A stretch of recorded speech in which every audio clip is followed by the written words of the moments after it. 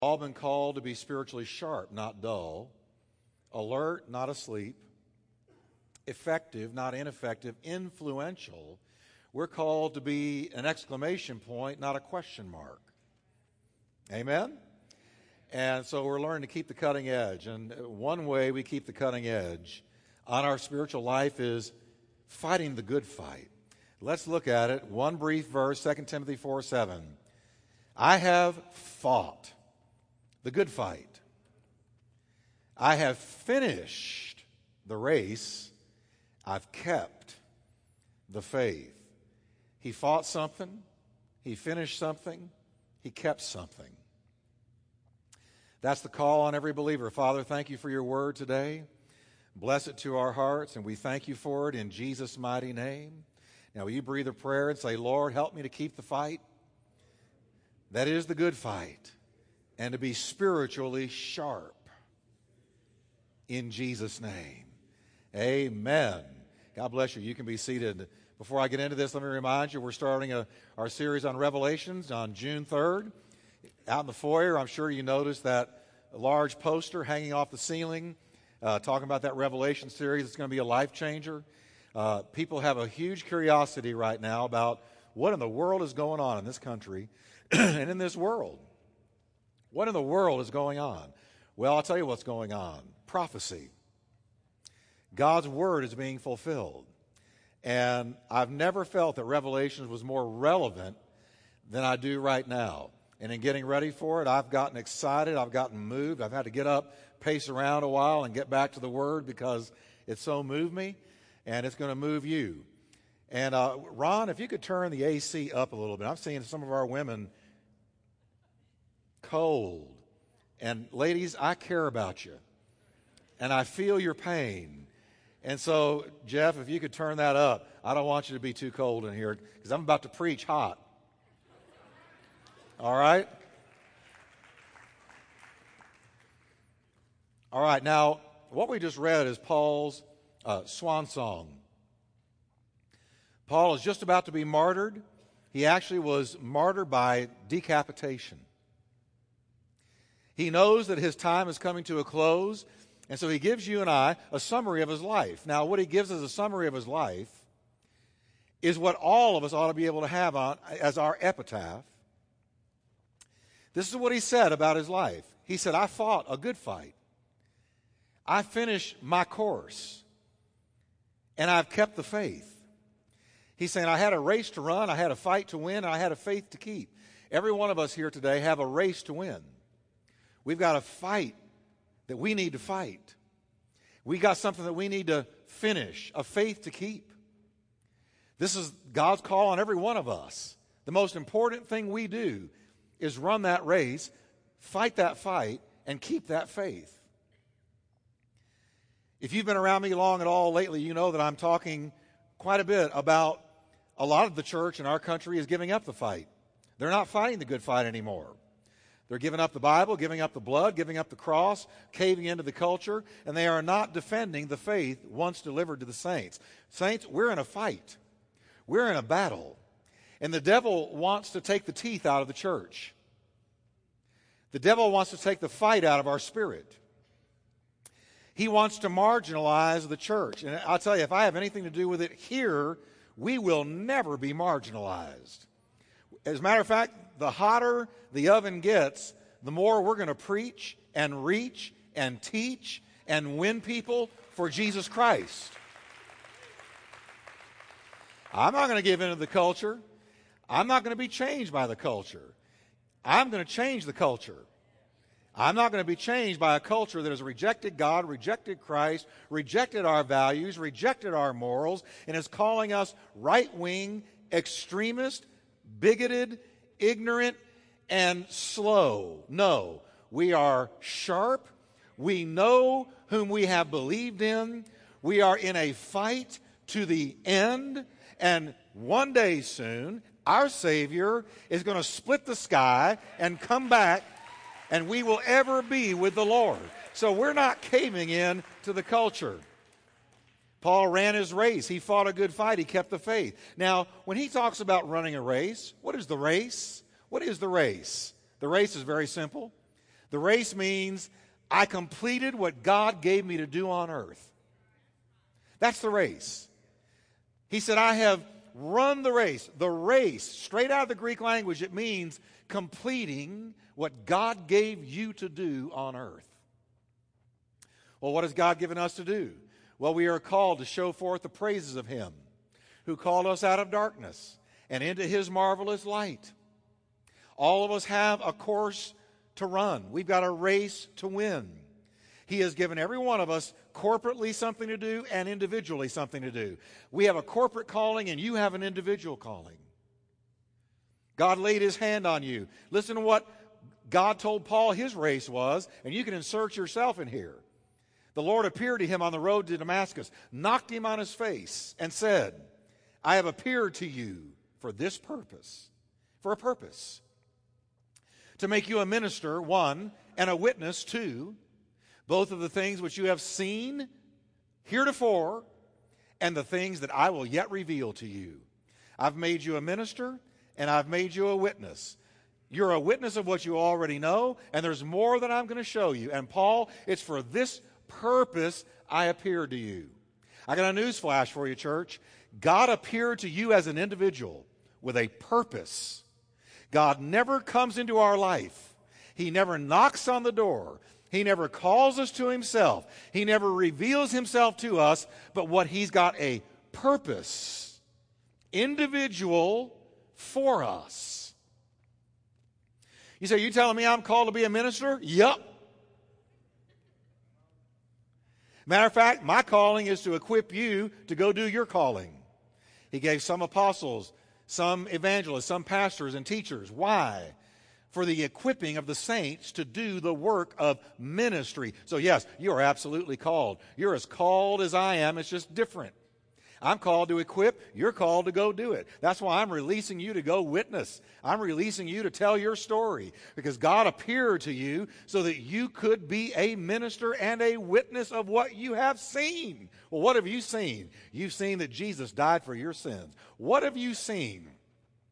You've seen the Holy Spirit is real. What have you seen? That God can set you free, break your chains, lift you out of the dirt, give you a new calling and a new hope, a new life, a future. He takes what is bad and makes it into something that is good. What have you seen? You have seen a revolutionary, life-changing, devil-stomping, God-glorifying Messiah in your own life. Now God says, go tell somebody about it.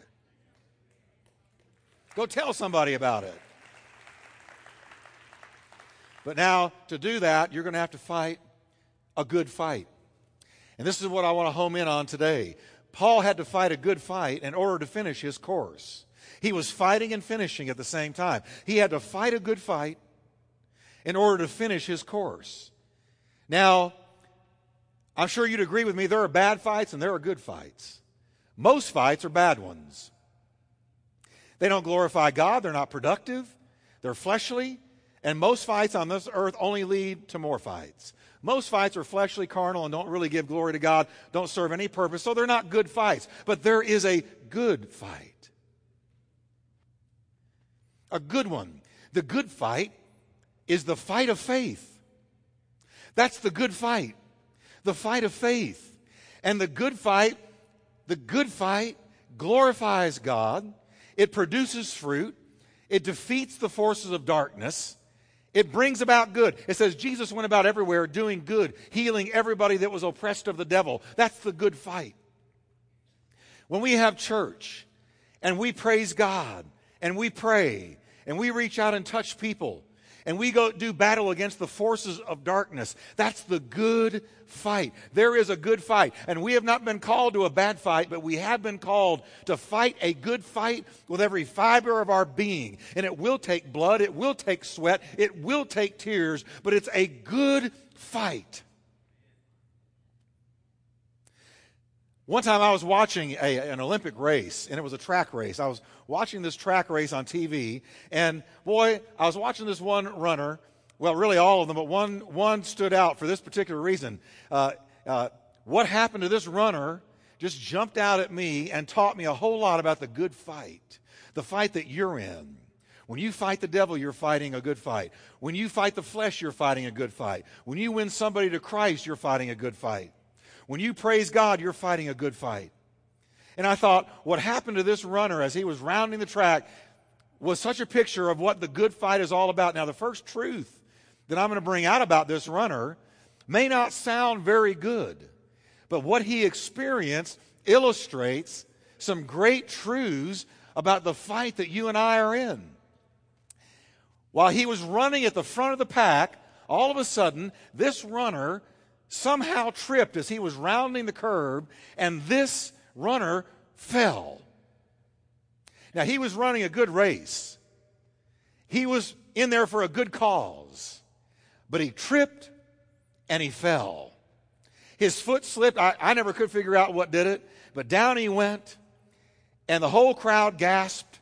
And then I noticed, rather than stay down, this runner quickly got back up again. Now, I'm talking to you today about the good fight of faith. I want you to hear me.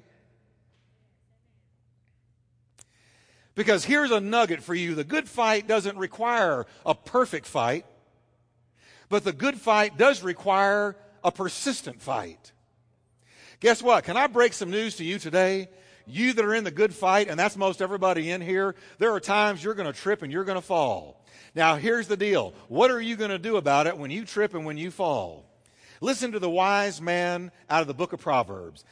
Solomon says the godly may trip. He may trip 7 times, but the righteous, the godly, will get up again. He will get up again. When the righteous stumble and fall, they don't stay down. But listen to what he says about the wicked. But one disaster is enough to overthrow the wicked. One disaster is enough to overthrow the wicked. Now, why is that? When those who don't have a personal relationship with Jesus Christ, when they experience a major catastrophe, you've seen it happen. We all observe it all the time in the news. It's everywhere. They have nothing to fall back on. When the wicked fall, they've got nothing to fall back on. There's no faith. There's none of the power of the Holy Spirit within them. They have no ultimate hope to lean on. And so down they go. The sand that they have built their life on gives way underneath them, and Jesus said your house is either built on a rock or it is built on sand. The rock is Jesus Christ and His teachings. The sand is, I can do it my way. I don't need God. I don't need Jesus. I don't need any of that religious stuff. But friend, if you don't build your life on Jesus Christ and His teachings, there will come a day when the sand opens up underneath you. You encounter a catastrophe or a problem of some kind. You've got nothing to hang on to, and you find that you have built your life on a house of cards, and down they will go. And Jesus said, great is the fall of it.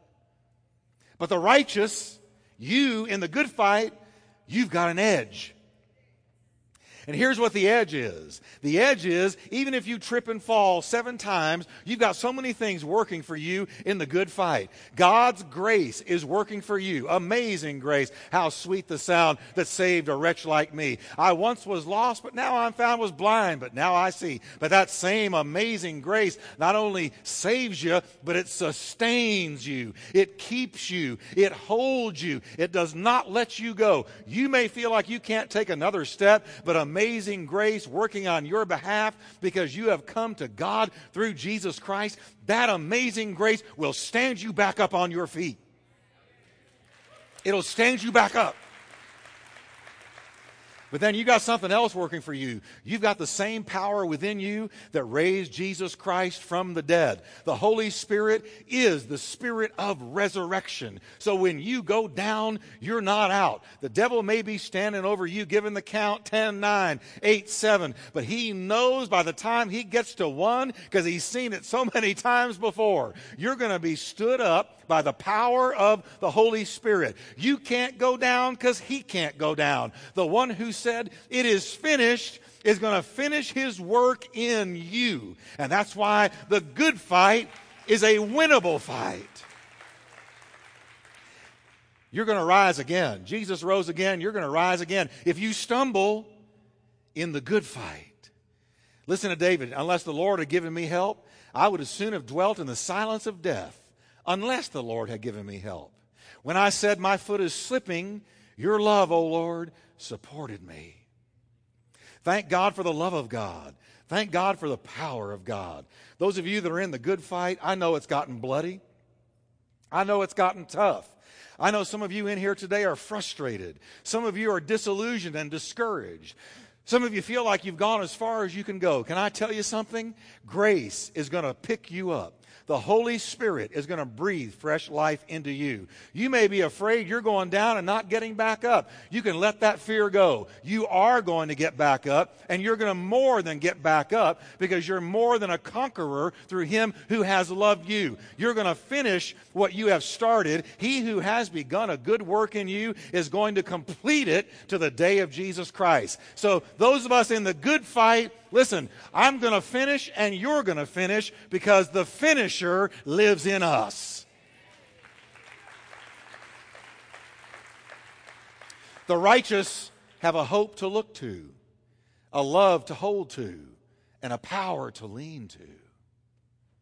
The child of God is connected to a God who makes all things work together for the good, for those who love Him and are the called according to His purpose. He didn't say everything was good. He just said He's going to make everything that happens to you work together for the good. The devil can put together his greatest scheme and attack you from every side.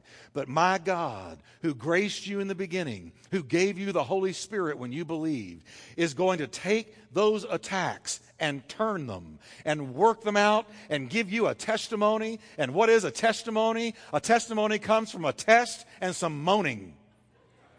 And that's what a testimony is.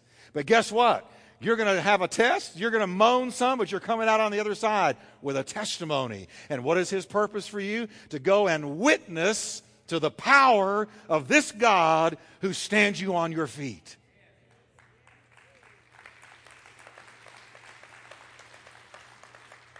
Somebody said the best way to go on after a failure is to learn the lesson and forget the details. I like that.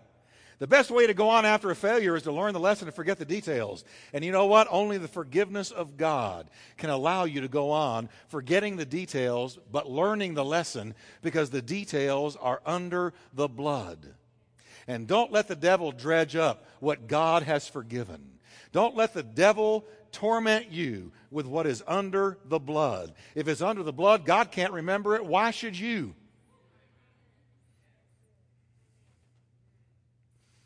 Amen.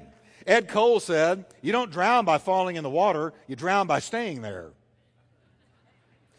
Will Rogers said, if you find yourself in a hole, first thing you do is quit digging. I like that. See, everybody's going to fall in the water. Peter sank in the water. But the key is don't stay there.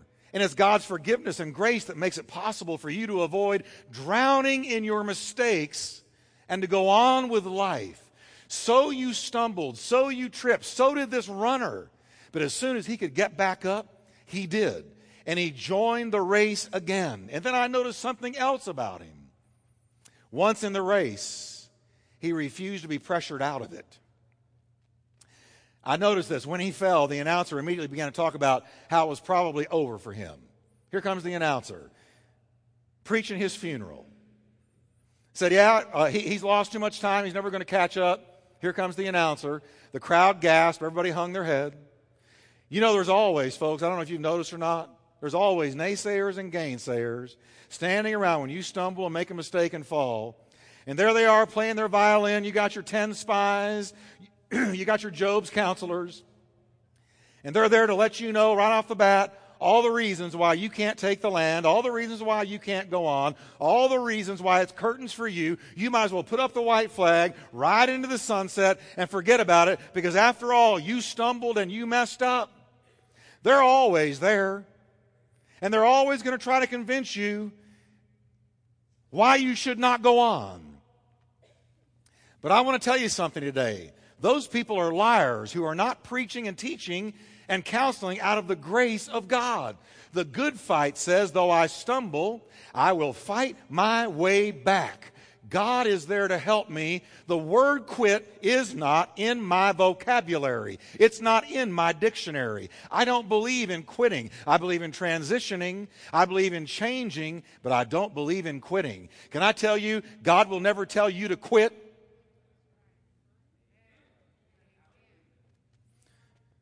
So, Pastor, isn't there a time when I should? No, there's a time where you ought to wait on God.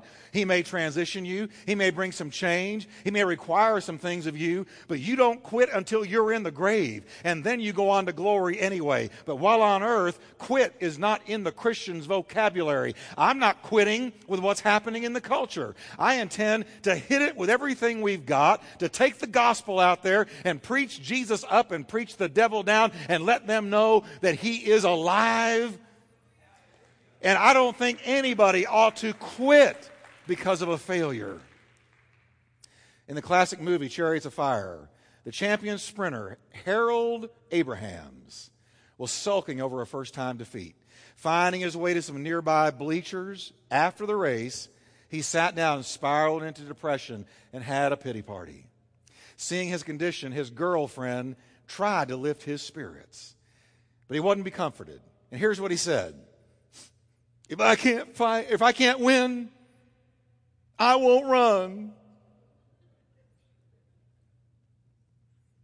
To which she wisely replied, listen to this, but if you don't run, you can't win. Say, Harold, yeah, you lost the race. You suffered a defeat. But if you put up the white flag now and never run again, you're never going to have a ribbon. You're never going to have a trophy. You're never going to have a medal. You're never going to have a prize. If you don't run, you can't win. Wise words from a good... I hope he married that girl. And so you know what happened? He went on to win the 100-meter run in the 1924 Olympics and took home a gold medal. Thank God that when you suffer a defeat, don't say to yourself, well, if this is going to happen to me, then I'm just not going to run anymore. I just quit. I'm staying home.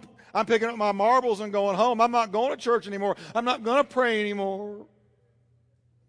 You know what? You do that, you'll never win. You do that, you'll never see the devil defeated. You do that, you're going to lose everything. If you stumble and you fall and you suffer a defeat, you say, Lord Jesus, I receive the blood. I receive your forgiveness. I receive your grace, and I receive the power of the Holy Spirit. I intend to get back on the saddle and get back in the race. And I'm going to run to the finish, and I'm going to get my prize. Well done, thou good and faithful servant. Enter into the joy of your Lord.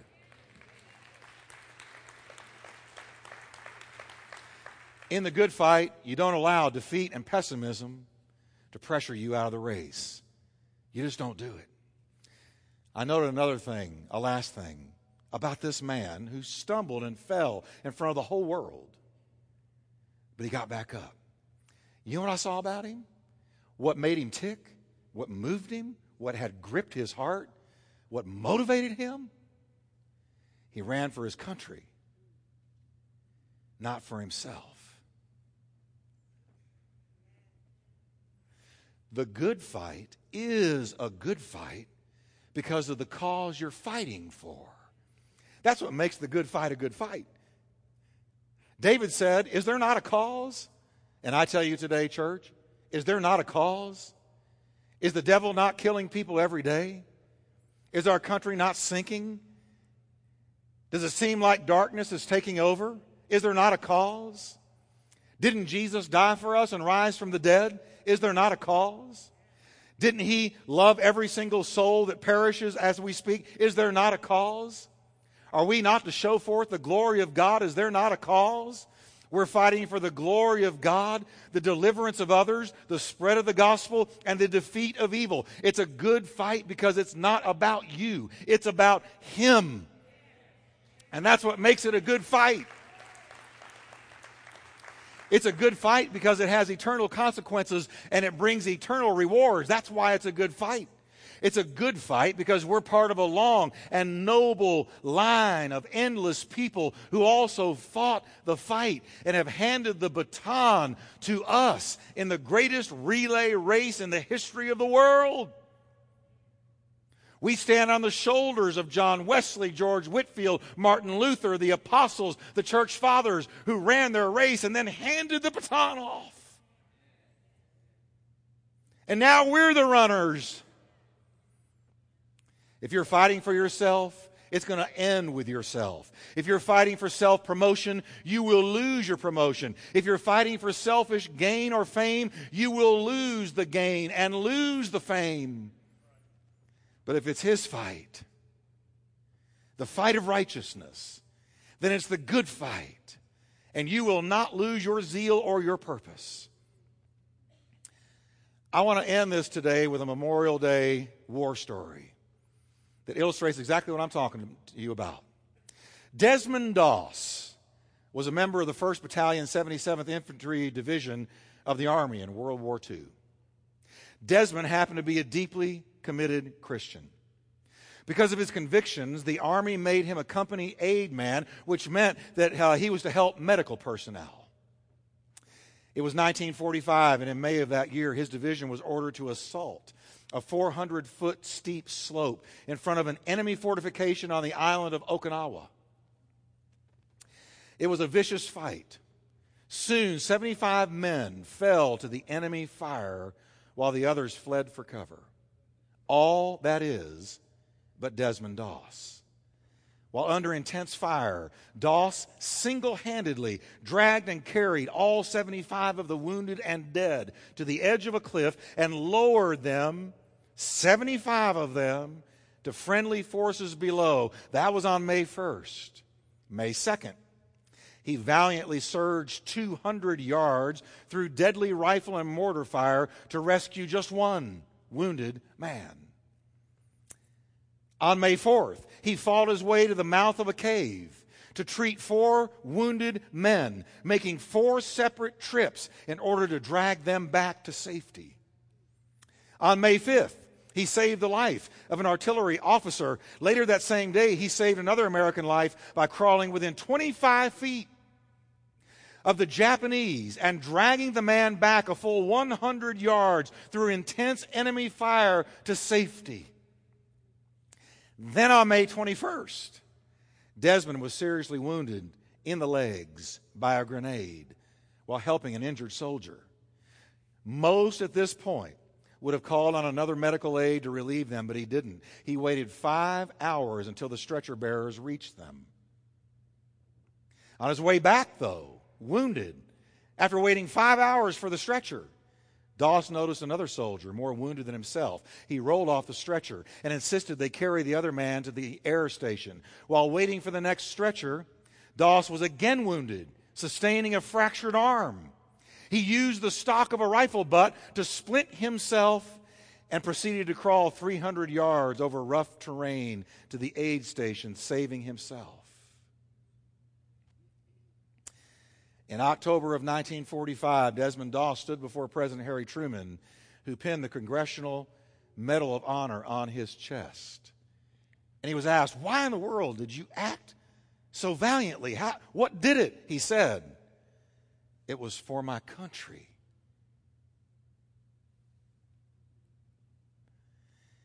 And he said to the president, "I'd rather wear this Medal of Honor than be the President of the United States." You see, something bigger than him gripped him. If you can't find something bigger than you to live for, you're not living. And something bigger than you and I has got to grip us. And what is it? Is there not a cause? It's the cause of Christ. That's bigger than you, taller than you, deeper than you, wider than you. The Olympic athlete ran for his country. Desmond Doss fought for his country. But the Apostle Paul fought and died for his Christ. Folks, the hour is upon us that we have come to the kingdom for such a time as this. Has something bigger than you gripped you? I pray that if it hasn't, it does today. I pray that you are motivated by something beyond we four and no more. I pray that you're motivated by something that is more meaningful to you than yourself. We've all got a race to run, a fight to win, and a faith to keep. Let's do it, even as the coming of Jesus draws near. And I want to tell you, I am so grateful and thankful to the soldiers who gave their lives for something bigger than themselves. This right here. Do you see this? Young men who never had a wife. Right there. Right there.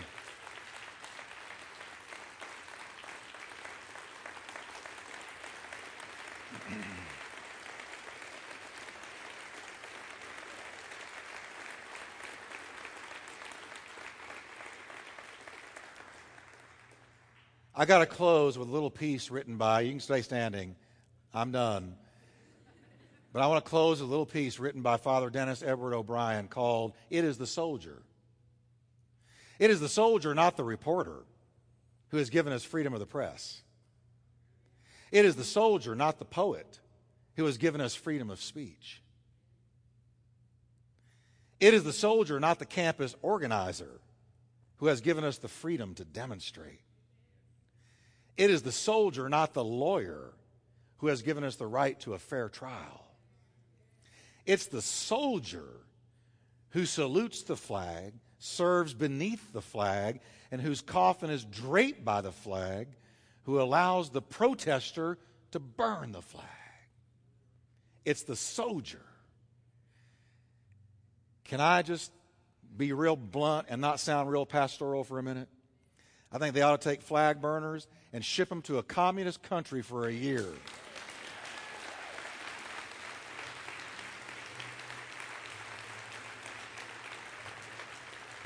And not let them back in until they sing the Star-Spangled Banner in 3 different keys.